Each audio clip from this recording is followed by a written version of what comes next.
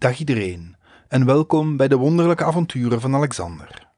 Een podcast over het leven en de geschiedenis van niemand minder dan koning Alexander III van Macedonië. Bij de Vikingen is hij nooit geraakt, maar toch is hij ook in hun thuisbasis, dezer dagen bekend als Zweden, een bekend figuur. Daar noemen ze hem blijkbaar Alexander den Steure. Wie had dat kunnen denken?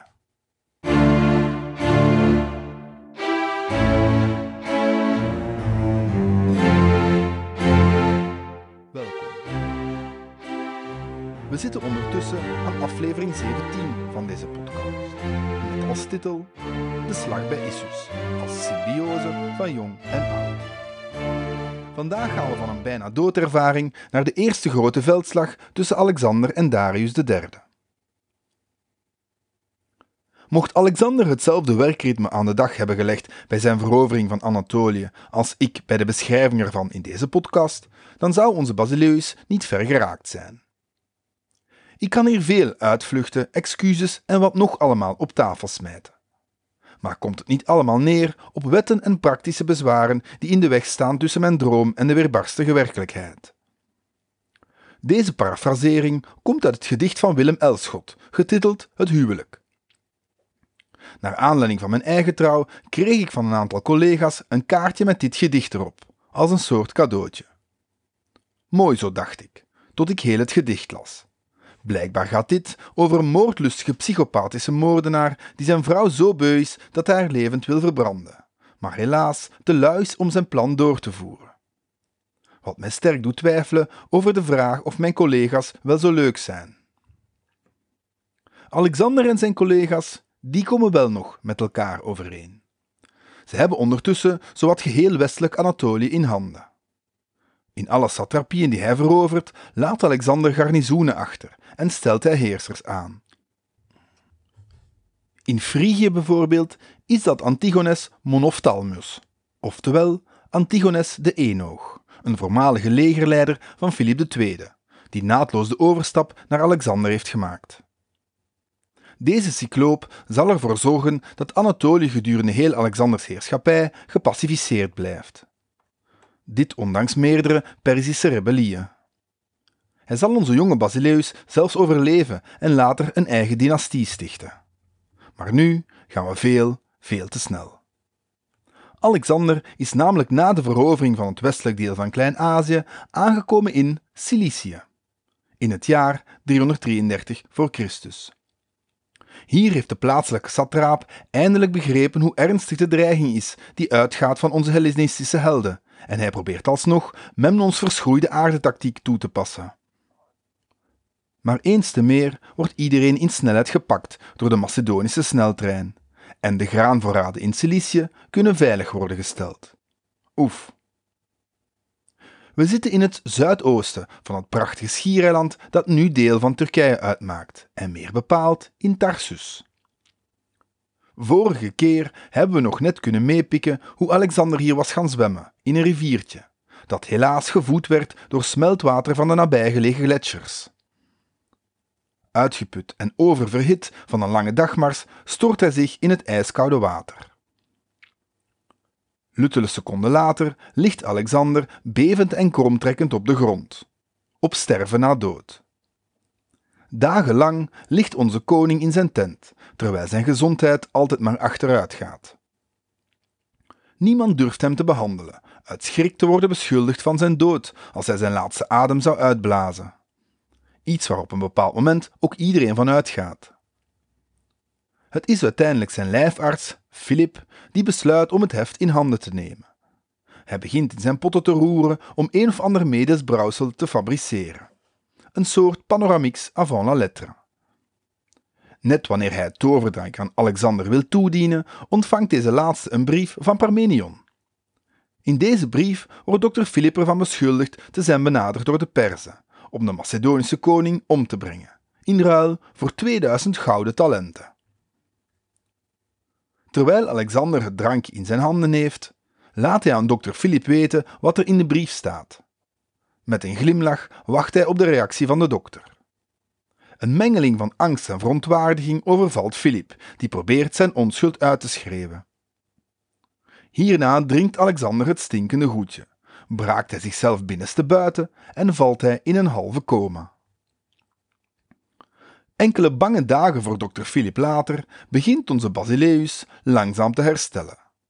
Wat erop lijkt dat onze dokter niet de verrader was die Alexander wou vermoorden. Toch? Moeilijk te zeggen. Er zijn vele theorieën over de ziekte die Alexander was overvallen. De meest voor de hand liggende is een soort koude shock die hem overviel toen hij in het ijskoude smeltwater sprong. Het is iets wat niet zo lang geleden ex-motorcrosser Erik Geboers overkwam toen hij een hond uit het water wou redden. Een andere theorie is dat een sluimerende infectie, mogelijk malaria, door de waterduik aan het oppervlakte kwam. Het is nog maar de vraag in welke mate een purgeermiddel dat Philip had toegediend een oplossing kon bieden voor een van beide aandoeningen. Daartegenover staat dan weer dat de medische wetenschap van 2500 jaar geleden niet meteen als hyperdoeltreffend kan worden beschouwd. We zullen dus nooit weten of dokter Philip een wonderdokter was, een charlatan die geluk had, dan wel toch probeerde om stiekem 2000 talenten in zijn zak te steken. Waar we wel mogen van uitgaan, is de onrust die heel dit voorval veroorzaakt moet hebben in het Macedonische kamp. Plots begint iedereen te beseffen dat hun lot allesbehalve zeker is, zo honderden kilometers van huis in vijandig gebied, zonder een koning aan het roer. Alexander had geen vrouw, laat staan een mannelijke opvolger, laat nog meer staan een meerderjarige mannelijke opvolger. Er zijn zelfs al trouwe volgelingen die eieren voor hun geld kiezen. Harpalus, die is geboren met een fysieke misvorming die hem niet geschikt maakte voor een plaats in Alexander zijn leger, was aangesteld als schatbewaarder. Wanneer deze Harpalus verneemt dat zijn baas weldra een bezoekje van Mager Hein zal krijgen, kiest hij het hazenpad, samen met een groot deel van de schatkist. Een teken aan de wand. De een zijn dood is uiteraard de ander zijn brood, en de berichten over Alexanders dodelijke duik zullen op een bepaald moment ook ongetwijfeld Darius III hebben bereikt, en hem hongerig hebben gemaakt. Hij is bezig om in Babylon een immens leger samen te stellen, om zo eens en voor altijd af te rekenen met deze Jauna Takabara, oftewel de Ioniërs met hun zonnehoeden. Iets wat een Perzische bijnaam zou geweest zijn voor de Macedoniërs. Om dit leger zo groots mogelijk te maken, heeft Darius III ook al zijn troepen uit de Egeïsche Zee teruggeroepen. Dat had ik vorige aflevering al aangehaald. Ik heb dat toen voorgesteld als een soort domme zet van de Perzische koning der koningen. De Perzen waren namelijk net bezig om de Macedonische levenslijn door te knippen en af te snijden, tot aan opstanden in de belangrijke havenstad Milete toe. Als die opstanden gelukt waren, was het bijna over en out voor onze Europese avonturiers. Daartegenover staat een zekere logica van Darius III zijn strategie. Met name zoveel mogelijk manschappen verzamelen om Alexander III te verslaan in een grote veldslag. Wanneer dat zou gebeuren, zouden al die kleine conflictjes in West-Anatolië geen bal meer uitmaken. Als Alexander een gevoelige nederlaag leed of zelfs niet won, was alles ook in een oogwenk afgelopen. Laten we dit element nog maar eens eventjes oprakelen. Alexander is ver van huis en zijn coalitie van Macedonische edelieden, Illyrische bondgenoten en Griekse gijzelaars heeft overwinningen en oorlogsbuit nodig. Er zijn er in 333 genoeg die klaarstaan om een andere broodheer te zoeken, als hen dat beter uitkomt.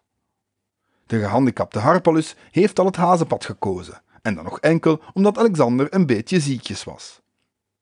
Een mislukte veldslag zou het einde betekend hebben. Het verklaart de onstuimigheid en voortvarendheid van Alexander.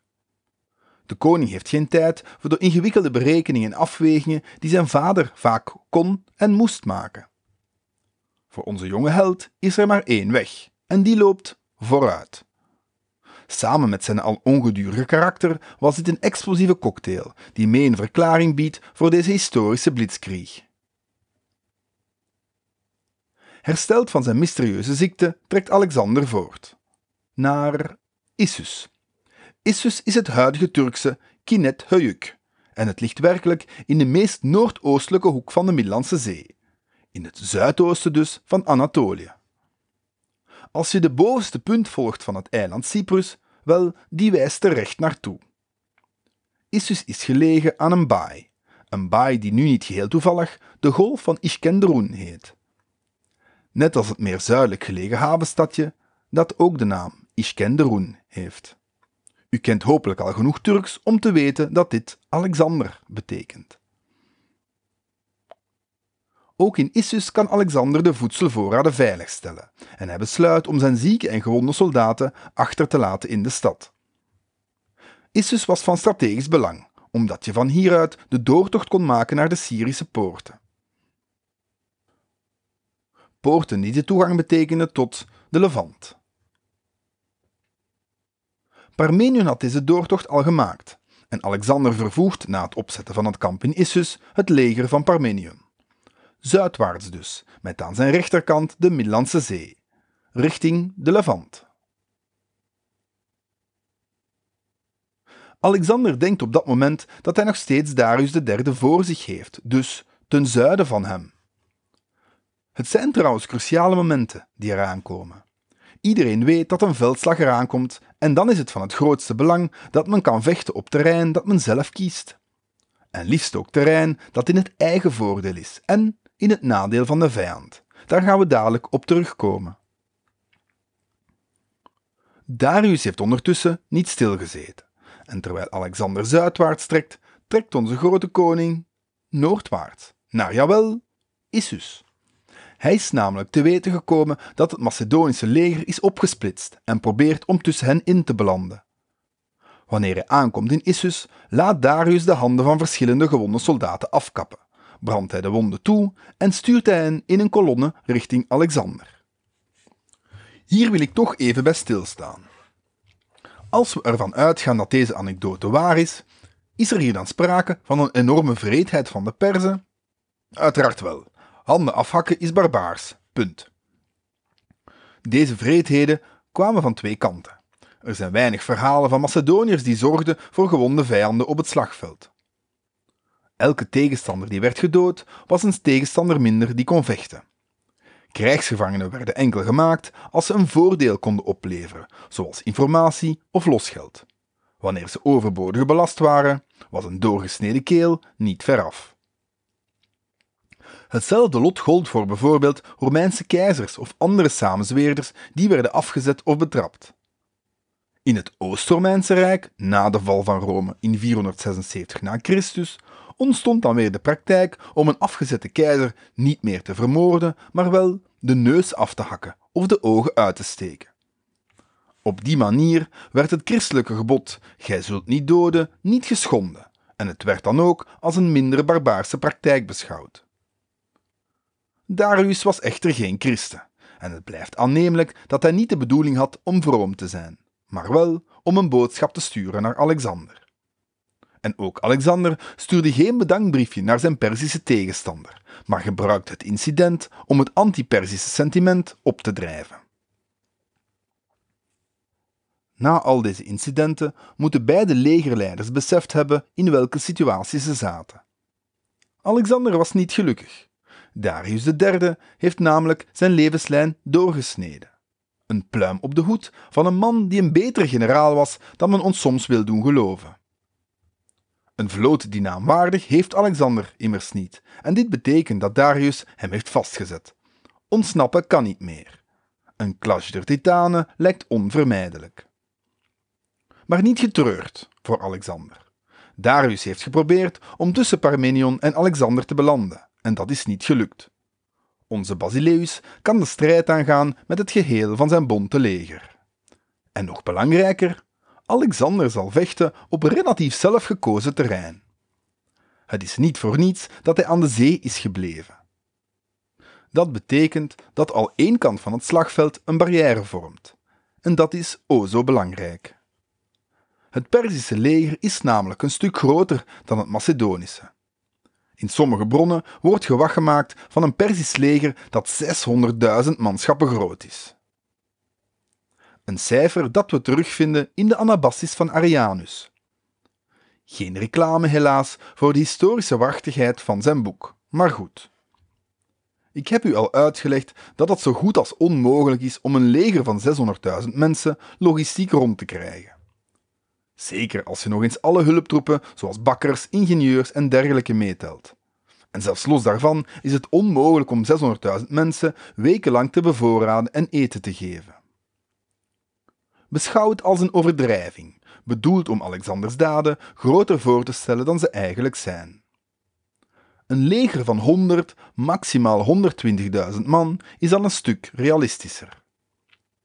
Dat is nog altijd minstens 2 en mogelijk 3 maal meer als het Macedonische leger. Een enorm verschil. Want we weten tot wat een numeriek verschil kan leiden, zeker als het exponentieel wordt. Perzië had nog steeds een formidabele cavalerie, die ervoor kon zorgen dat de vijand werd omsingeld om hem zo langzaam dood te duwen. Het postvatten aan de zee betekent dat Alexander al 1 natuurlijke hindernis naast zich heeft, die de breedte van het slagveld verkleint. Darius is geen dommerik en weet verdomd goed dat hij een slagveld nodig heeft dat zo vlak en ruim mogelijk is. Er ontstaat dan ook een soort impasse, waarbij Darius in het noorden blijft wachten en Alexander in het zuiden. Het lijkt erop dat de Perzische koning met zijn enorm leger als eerste met zijn ogen knippert en zuidwaarts trekt, weg van Issus. Hij stelt zijn troepen op aan de rivier de Pinarus, een niet al te grote stroom die vandaag meer dan waarschijnlijk de Paias-rivier heet. Ik denk dat het toch eens tijd wordt om wat synoniemen te zoeken voor de uitdrukking meer dan waarschijnlijk, gelet op mijn veelvuldig gebruik ervan. Vreemd genoeg gebruik ik in toogdiscussies eerder uitdrukkingen als ik ben 100% zeker of wat jij zegt klopt simpelweg niet. Maar dat kan ook aan de context liggen. Of aan het feit dat wij, kinderen van deze tijd, nu eenmaal meer vertrouwen hebben in ons wankele geheugen, geradbraakt door een overtal aan Google-informatie. Eerder dan in eeuwenoude Romeinse edelieden, zoals Lucius Flavius Arrianus of Plutarchus. Voer voor een leuke toogdiscussie, zou ik zo zeggen. Darius buigt dus als eerste, maar niet helemaal. Waar de breedte van het slagveld aan de Granicus enkele honderden meters is, is dat aan de Pinarus enkele kilometers. Een wereld van verschil. Darius zijn slagorde, gericht naar het zuiden, heeft dus aan zijn rechterkant de Middellandse Zee, wat het westen is voor alle duidelijkheid, gelet op zijn omgekeerde positie. En aan zijn linkerkant, het oosten, is er heuvelachtig gebied. Het kon dus zeker beter, maar ook een stuk erger. 2-3 kilometer is best lang, plaats genoeg om de vijand te omcirkelen. Het is ergens rond 5 november, in het prachtige jaar 333 voor Christus. Een halve duivel, als het ware. Het is middag, en het heeft voorbije dagen flink geregend. Hierdoor zijn de oevers van de Pinarus glibberig, maar het blijft een relatief makkelijk doorwaadbare stroom. Als u zich afvraagt waarom we hier de slag bij Issus en niet die bij de Pinarus gaan beleven, moet ik u het antwoord schuldig blijven.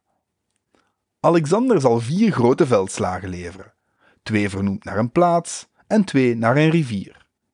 Misschien willen historici niet alle veldslagen naar rivieren noemen. Nog een mooi onderwerp voor een toogdiscussie, als u het mij vraagt. Darius zijn leger staat opgesteld met de rivier voor zich. Rechts van zijn opstelling, aan de zee, bevindt zich de crème de la crème van de Perzische cavalerie, klaar om eindelijk te doen wat ze moeten doen. De linies doorbreken en de vijand in de rug aanvallen, om op die manier beslissend te zijn. In het midden staan de onsterfelijken geposteerd, het infanterie-keurkorps. Aan beide zijden zijn deze 10.000 soldaten, die ook wel appeldragers worden genoemd, geflankeerd door geoefende Griekse hoplieten, opgesteld in hun phalanxformatie. Links daarvan bevinden zich de lichte infanterie en de boogschutters. Nog linkser daarvan heeft Darius in de heuvels een aantal tirailleurs geposteerd, om te proberen Alexander langs daar te verrassen. Maar deze eenheden zijn niet echt bedoeld om mee te vechten tijdens de echte veldslag. In het midden, achter de onsterfelijke en de Griekse hoplieten, staat een gouden wagen, prachtig versierd. Het is de strijdwagen van Darius. hoewel strijdwagen dit voertuig en alles wat erbij hoort oneer aandoet. Het moet een geheel zijn geweest van majestueuze wagens, tenten en wat nog allemaal, vol goud, edelstenen en magnifieke snuisterijen. Of het zo slim is om een dergelijk onwendbare en relatief trage massa mee te sleuren op een immense veldslag, dat zullen we zo dadelijk nog zien. Maar het moet in ieder geval prachtig geweest zijn. 120.000 mannen en hun koning wachten op die manier op de vijand. De vijand die in de namiddag ook tevoorschijn komt. Het moet wederom een formidabel zicht geweest zijn, angstaanjagend. Het Macedonische leger was rete strak georganiseerd. De Hetairoi op hun prachtige paarden, de Hippaspis met hun zware schilden en natuurlijk de Phalangisten met hun gevreesde sarissas. Allemaal zijn ze onderverdeeld in verschillende grotere en kleinere eenheden, die door Alexander als legoblokken op de juiste manier worden opgesteld. Door de breedte van het slagveld is Alexander verplicht om zijn phalanx breed en dun uit te smeren. Iets wat ten koste gaat van de sterkte en duwkracht van deze eenheid. Feilloos positioneren alle soldaten zich achter de Pinarus. Aan de linkerkant, aan de zee, staat Parmenion met zijn cavalerie. Wanneer Alexander de tegenstander overschouwt, verplaatst hij op het laatste moment nog een regiment van de Thessalische ruiters. Omdat hij doorheeft dat Parmenion er anders nooit in zou slagen om de tegenstander op de linkerflank tegen te houden. En als Parmenion zou falen, zou dat letterlijk dodelijk zijn. Voor hem en voor Alexander. In het midden staat de graadmagere phalanx. Het kan niet anders dan dat sommigen beseffen dat het nipt gaat worden. Hun tegenstander in het midden is veel talrijker. Ook al hebben die dan geen meterslange sarissa, dodelijke speren hebben ze wel. Nog rechtser staan de Hippaspis, ofwel de Macedonische zware infanterie. En uiterst rechts staan de Macedonische tirailleurs, de Agrianen onder meer. Het zijn zij die als eerste slag leveren met de Perzische tirailleurs in de heuvels, die waren opgeschoven richting het Macedonische leger, om te kijken of onze Basileus wel goed aan het opletten is. Het eerste overwinningje mag op het konto van de Agrianen worden geschreven. De Perzen worden uit de heuvels weggejaagd. Maar dat is niet meer dan een voetnoot. Dan begint de echte slag. Niet verschieten, maar nu volgt een streepje goedkope, maar desalniettemin epische marsmuziek om in de stemming te komen. Geniet ervan.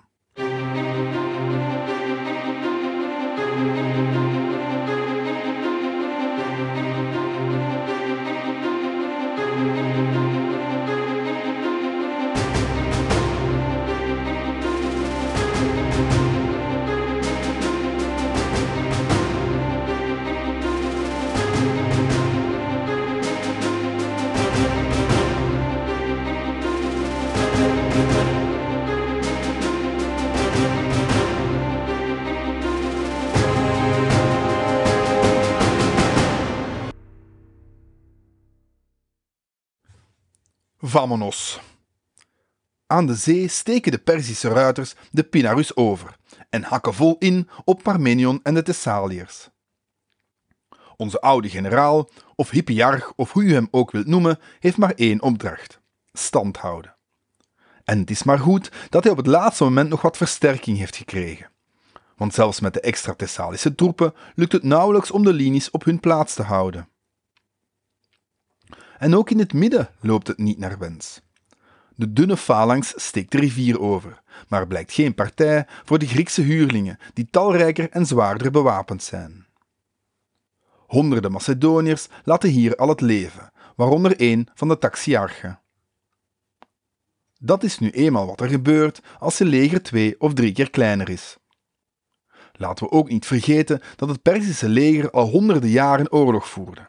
En de laatste decennia vaker en vaker met Griekse huurlingen. En met succes trouwens. De verloren oorlogen in Griekenland waren de uitzondering op de regel. Om maar te zeggen, dit was niet Janneke en Mieke waartegen Alexandros aan het strijden was, maar een eeuwenoude, trotse en op vele vlakken ervaren tegenstander. En zo leek het Macedonische leger ineen te stuiken. Zeker wanneer aan de linkerkant van het Perzische leger, aan de kant van de heuvels dus, de boogschutters een verwoestende pijlenregen doen neerdalen op hun tegenstanders. Tijd voor Alexander III om op te staan. Misschien ook tijd voor nog een streepje muziek, u gepresenteerd door Cymbal Bird.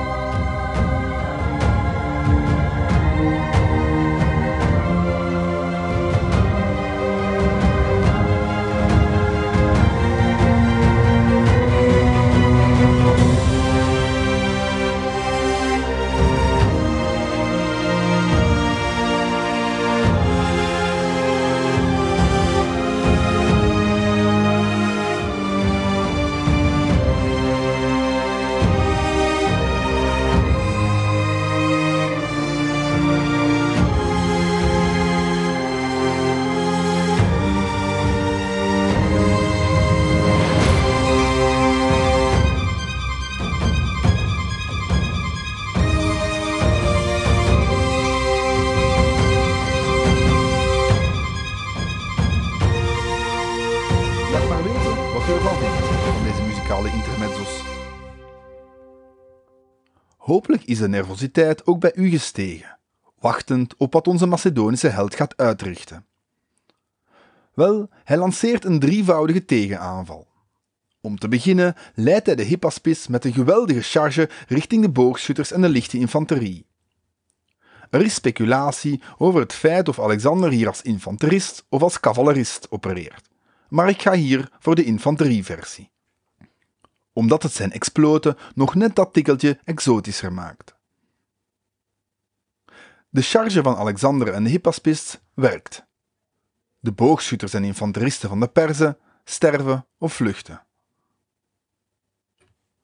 Hierna zoekt Alexander zijn lievelingspaard, Bucephalus. Het is tijd voor het tweede onderdeel van zijn plan. Samen met de Hetairoi, zijn metgezellen, chargeert hij vol op de Griekse hoplieten en op de onsterfelijken, die zijn phalanx aan het verdrukken zijn. De Hellenen weten niet wat hen overkomt. Alexander loopt hier zelfs een wonde op aan zijn dij, maar toch kantelt er iets. De Griekse phalanx wordt onder de voet gelopen, wat de Macedonische phalanx moed geeft. En dan is het tijd voor Alexander om gebruik te maken van al die boeken die hij leest. Kent u nog de Anabasis van Xenophon, de Griekse soldaat die had gevochten voor Cyrus de Jongere tegen de Perzische koning Artaxerxes II? In dit verhaal won het leger van Cyrus de veldslag bij Cunaxa in 401 voor Christus. Maar omdat iemand erin slaagde de troonpretendent te doden, was het Artaxerxes II die won. Een wijze les, die onze jonge koning maar al te goed kende. En terwijl Parmenion en zijn Thessalische cavalerie aan het kraken zijn, stormt Alexander plots als een wilde man af op de strijdwagen van Darius III. Het is dit tafereel dat wordt afgebeeld op de beroemde mozaïek die werd gevonden in Pompei. Een verschrikte Darius die een woeste Alexander op zich ziet afstormen. Darius III kan maar één kant uit, achteruit. Hij springt in een andere, meer mobiele strijdwagen en vlucht weg, achterna gezeten door zijn vijand. Geloof het of niet, maar de veldslag is voorbij. Wanneer de manschappen zien hoe hun koning wegvlucht, doen velen van hen hetzelfde. Terwijl de Griekse hoplieten georganiseerd terugtrekken, waardoor velen erin slagen om veilig weg te geraken, is dat minder het geval voor vele onervaren infanteristen. Zij zijn een makkelijke prooi voor de Macedonische paarden. Het wordt een slachtpartij. Alexander wil niets liever dan heel de oorlog hier en nu te beëindigen, maar hij kan niet anders dan terugkeren om Parmenion te helpen. Wanneer de Perzische cavalerie de Hetairoi van Alexander ziet aankomen, kunnen ook zij niets anders dan vluchten. Ondertussen is ook de avond gevallen. De veldslag moet hooguit enkele uren geduurd hebben, misschien wel nog minder. We tellen ongeveer 500 doden aan Macedonische kant en 5000 gewonden. Voor een gewonnen veldslag is dat best veel. Vergeet niet dat je met gewonden niet veel kan uitrichten, zeker niet als het ernstig is. Aan Perzische zijde is de schade aanzienlijker. Tienduizenden doden bezaaien het slagveld. Gewonde Perzen zijn er niet, toch niet op het slagveld. En dat is het grote verschil tussen winnen en verliezen.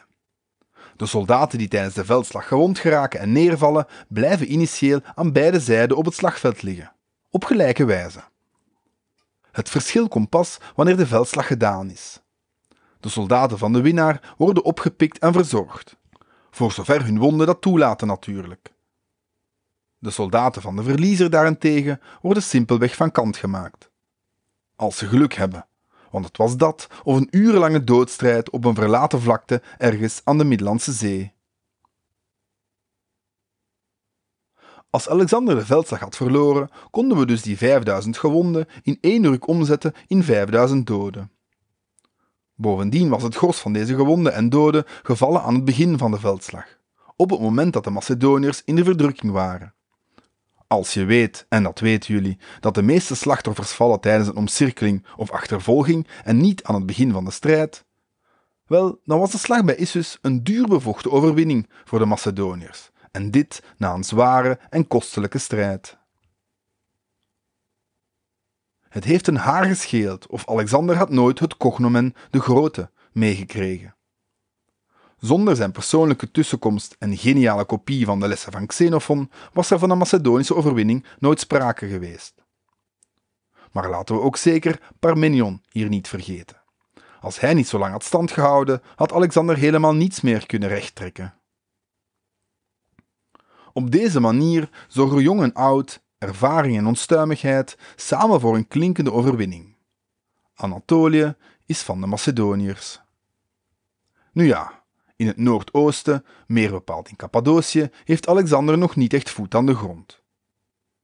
De door ons nu wel gekende Antigones Monophthalmus, satraap van Frigië en zo'n beetje de baas van Anatolië, heeft nog zijn handen vol met verzetshaarden. Onder meer afkomstig van strijders die het slagveld bij Issus hebben ontvlucht.